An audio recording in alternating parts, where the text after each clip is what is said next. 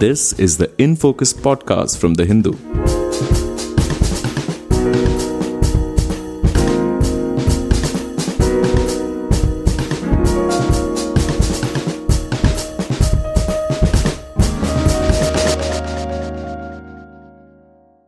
Hello and welcome to the In Focus podcast. I'm G. Sampath, your host for today's episode. Recently, the Supreme Court heard a plea seeking compensation to the families of those who have died from COVID-19 or post-COVID complications. The petitioners, citing Section 12 of the Disaster Management Act 2005 and also 2015 notification, said that the centre should make ex gratia payment of about 4 lakh rupees to each of the victims' families. But the government has been reluctant to commit to any such compensation. In its response to the petition, it has said that given the magnitude of the COVID-19 death toll, which is nearly 4 lakhs as per official figures, this would mean paying rupees 4 lakhs to nearly 4 lakh families, which is apparently unfeasible. So what exactly is the legal scenario here? Is the government obliged under the law to pay compensation for COVID deaths? How credible are arguments that the state doesn't have the funds for payouts of this magnitude? And how realistic is the idea of setting up a special COVID compensation fund which has been mooted by the opposition? For more clarity on these questions, we have with us Dr. Abhay Shukla. Dr. Shukla has been working on public and community health issues for over 35 years. He is one of the national co-conveners of the Jan Swasthya Abhiyan and has been a member of the National Human Rights Commission's Committee for formulating human rights responses to the COVID-19 pandemic.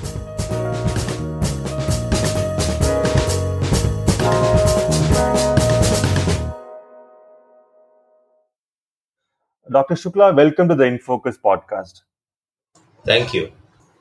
Dr. Shukla, first of all, is the government legally obligated to pay compensation to victims of a disaster, which the COVID-19 pandemic certainly is? And what does Section 12 of the Disaster Management Act have to say on this question? Yeah, so thanks for inviting me to speak on this podcast. I would first of all respond to your question that yes, the governments are legally required to pay compensation in various kinds of disasters and historically in various kinds of natural disasters because they lead to loss of life. They also lead to loss of livelihoods. And a wide variety of kinds of damage. So usually governments do pay compensation to victims of a disaster, to the families of a victim of a disaster. And the COVID-19 pandemic is obviously a disaster, and even by the government's own definition, since the government has been repeatedly using the Disaster Management Act, in this situation, the COVID-19 pandemic does qualify as a disaster. Coming to Section 12 of the Disaster Management Act, which is on the guidelines for the minimum standards of relief, it lays down 4 kinds of forms of relief which governments, through the national authority, the National Disaster Management Authority, need to actually provide to people who are affected by the disaster.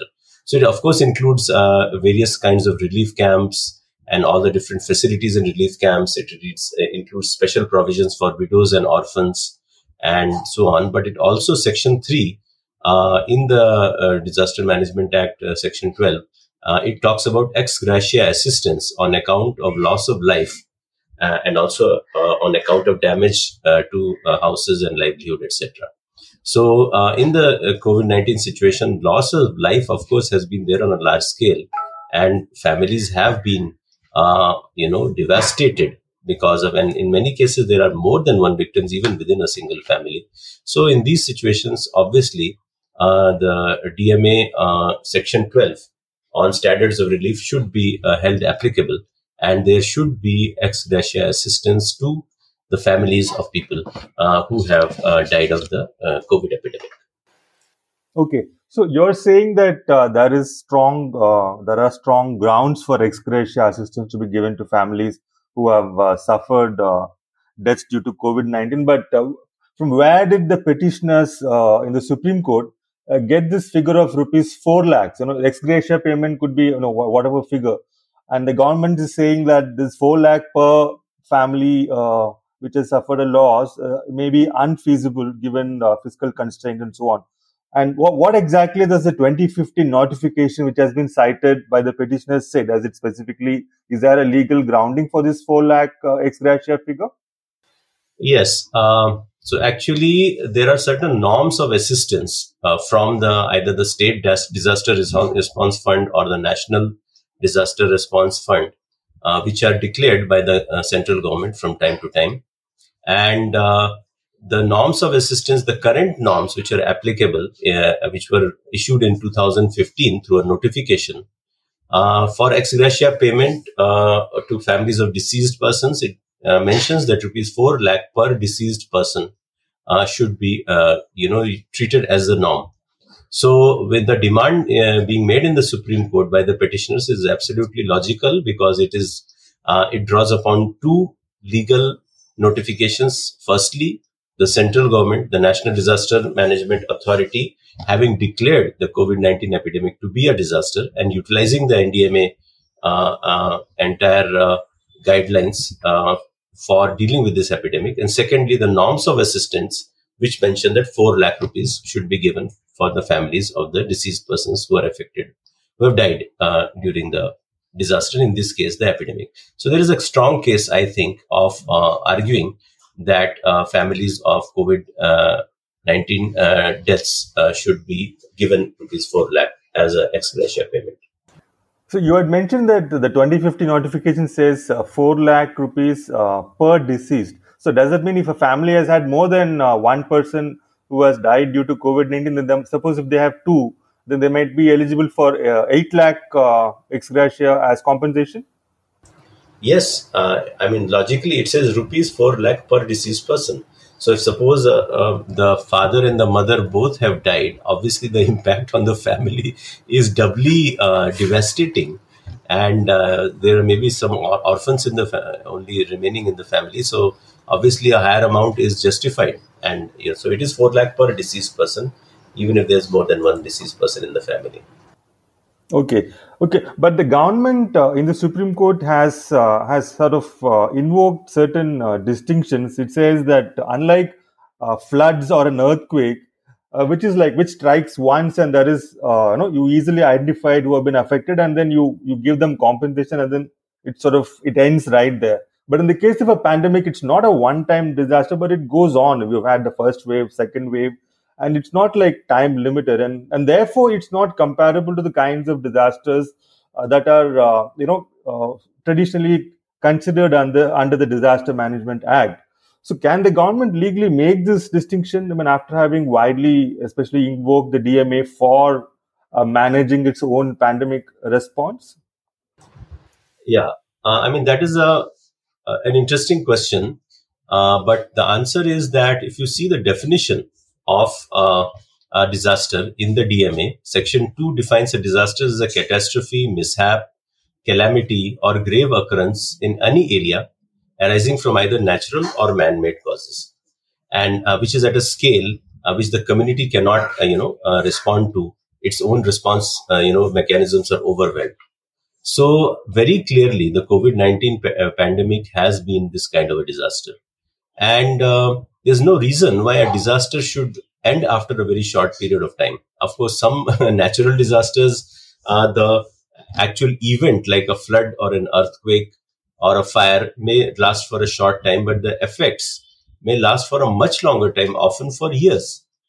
So in these kind of natural disasters, the event is maybe over a short period of time, but the impact is over a longer period of time.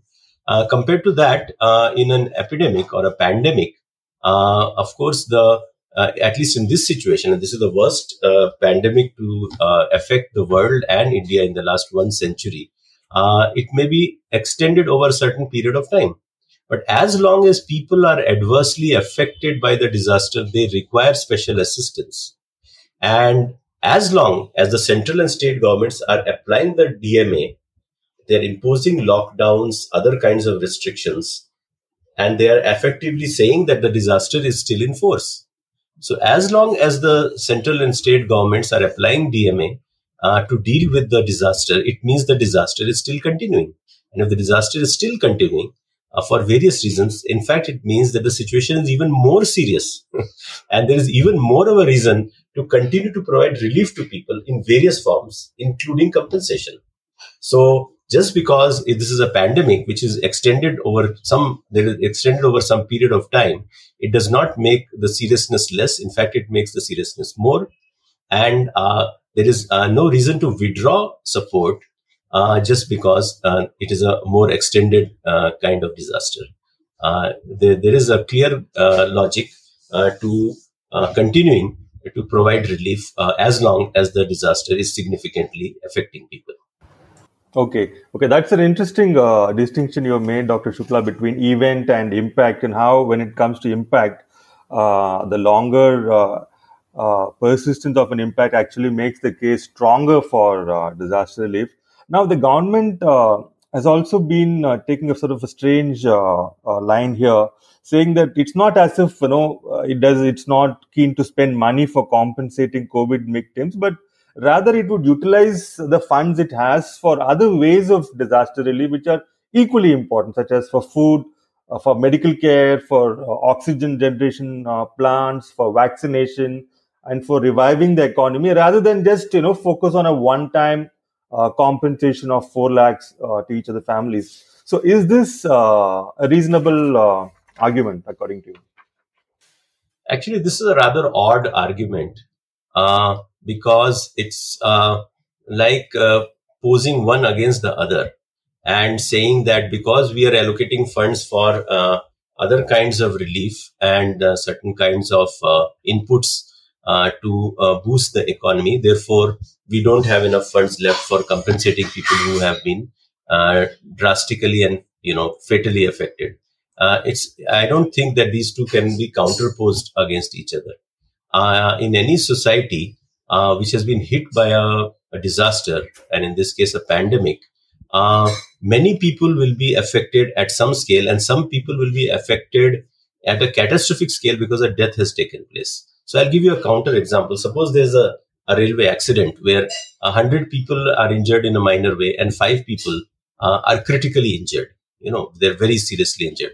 So we won't say that let's just give everybody first aid, because we have to give, first aid to everybody, and that is, our focus. We'll say, okay, 100 people should be given first aid, but those 5 people must be given much more resources because they are critically injured.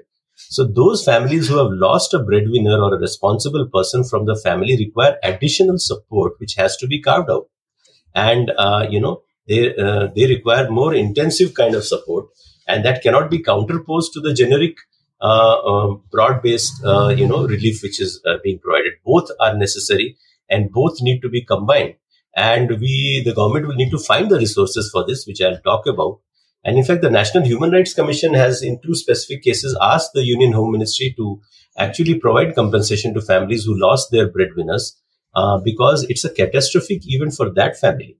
So for society as a whole, of course, all the points that you mentioned about, food, oxygen and vaccination, etc. are very important, no doubt. But in addition, the COVID victims who have suffered a catastrophic loss in their family, they need to be given compensation. That amount needs to be carved out. And if you look at the amounts which are involved, so far, of course, about nearly 4 lakh people have died. Let us say that this amount, unfortunately, does increase a bit more, and we have something like 5 lakh COVID deaths, and each family is given 4 lakhs per death. The total amount will be something like 20,000 crores. And this is just 1% of the government stimulus package of 20 lakh crores, which the government had declared last year. So out of 20 lakh crores, 20,000 crores is 1%. So should we counterpose the 1% to the 99%? If you're already spending 20 lakh crores, why not also include this 1% in that larger amount?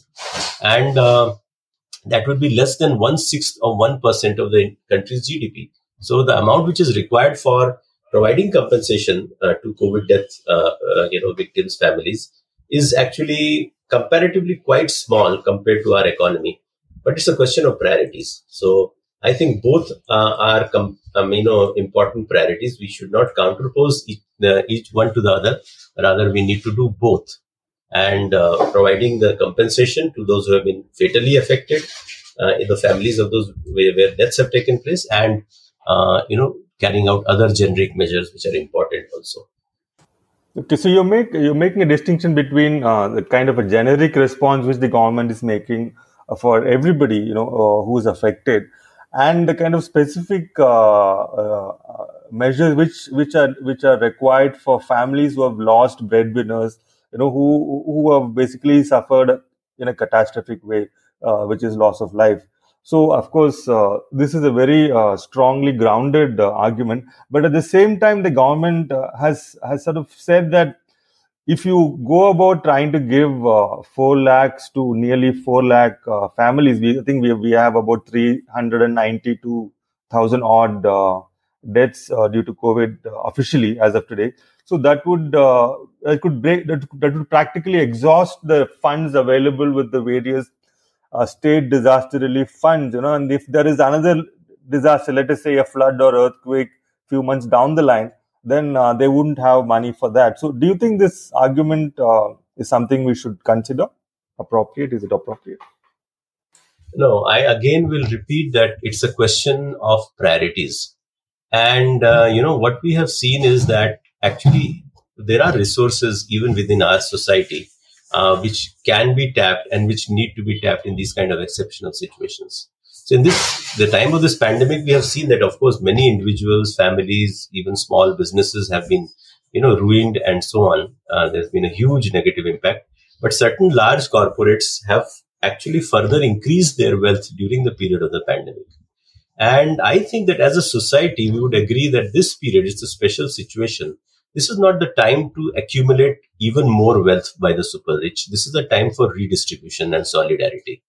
And so if the central government creates a COVID fund and introduces a COVID tax on the super rich, that is one way in which actually a large amount of additional resources can be generated. So just to remind you, in 2020, India added 55 new billionaires, to its already existing list. So there was one new billionaire every week in 2020. And, the richest person in India was earning 90 crore rupees per hour during the period of the pandemic. And, I'm not going into the details of the names. You probably know some of these. We know about these very rich corporates who have had a spectacular rise in their fortunes. And, including, Gautam Adani from, Gujarat, who had his wealth doubling in 2020. So if we say that the top 10 richest corporate heads in India, if we just look at their wealth, it's something like rupees 20 lakh crores. And if there's a 4% COVID tax, wealth tax, just on these top 10 corporates, it will generate something like 80,000 crores, which is enough to pay not only the compensation, but can practically double the country's national health budget. So, these kind of resources are available. If you look at the top 950 roughly super rich, corporates in this country, their total, wealth adds up to something like rupees 50 lakh crores. And if they are taxed at just 4%, it can yield 1% addition of the GDP, which would be enough to take care of not just compensation, but also expanded healthcare, immunization, and even, food security for practically, the entire poor population in the country. So resources are available, but it's a question of redistribution. If redistribution is carried out, then, these kind of resources can be made available for not just compensation, but all the different requirements which have been, imposed on the country because of the COVID pandemic. Okay, so that's a very powerful thought you've sort of brought out when you're saying that this is, especially now, is not the time to accumulate even more wealth, but it is a time to redistribute, given that there is so much of widespread devastation which has been caused by the COVID pandemic. Now, this is my last question to you, Dr. Shukla, on this. Keeping the legal and the financial arguments and issues to one side, is there an ethical case also, a social justice case also for a country like India, which has seen growing inequality? Is there an ethical case for compensation to be paid to COVID victims? I mean, specifically COVID victims who have died in circumstances of significant denial or lack of access of healthcare, such as non-availability of a hospital bed, lack of oxygen, and so on? Yeah, I think this is a deeper and more and also very important point. We need to note that there have been actually health system failures across the country and in many states, especially during the second wave, where given the experience of the first wave, actually government should have been much better prepared in terms of hospital beds, oxygen supply, and so on. And a large proportion of deaths, especially in the second wave, might have been avoidable. Now, this is a strong statement, but I would back it up with some figures. Now, if you compare the case fatality rates from COVID in a few major states which have been worst affected, case fatality rates means out of 100 people who got COVID, how many actually died. So that's a good indicator of, how well they were cared for by and large. How early they were detected, how well they were given treatment, especially through public health facilities. And if you see here that the case fatality rate as of today for Kerala is 0.44%, means less than half a person per 100, less than half percent of the COVID patients died. In Karnataka and Gujarat, it is 1.22%. In Maharashtra, it is 1.99%.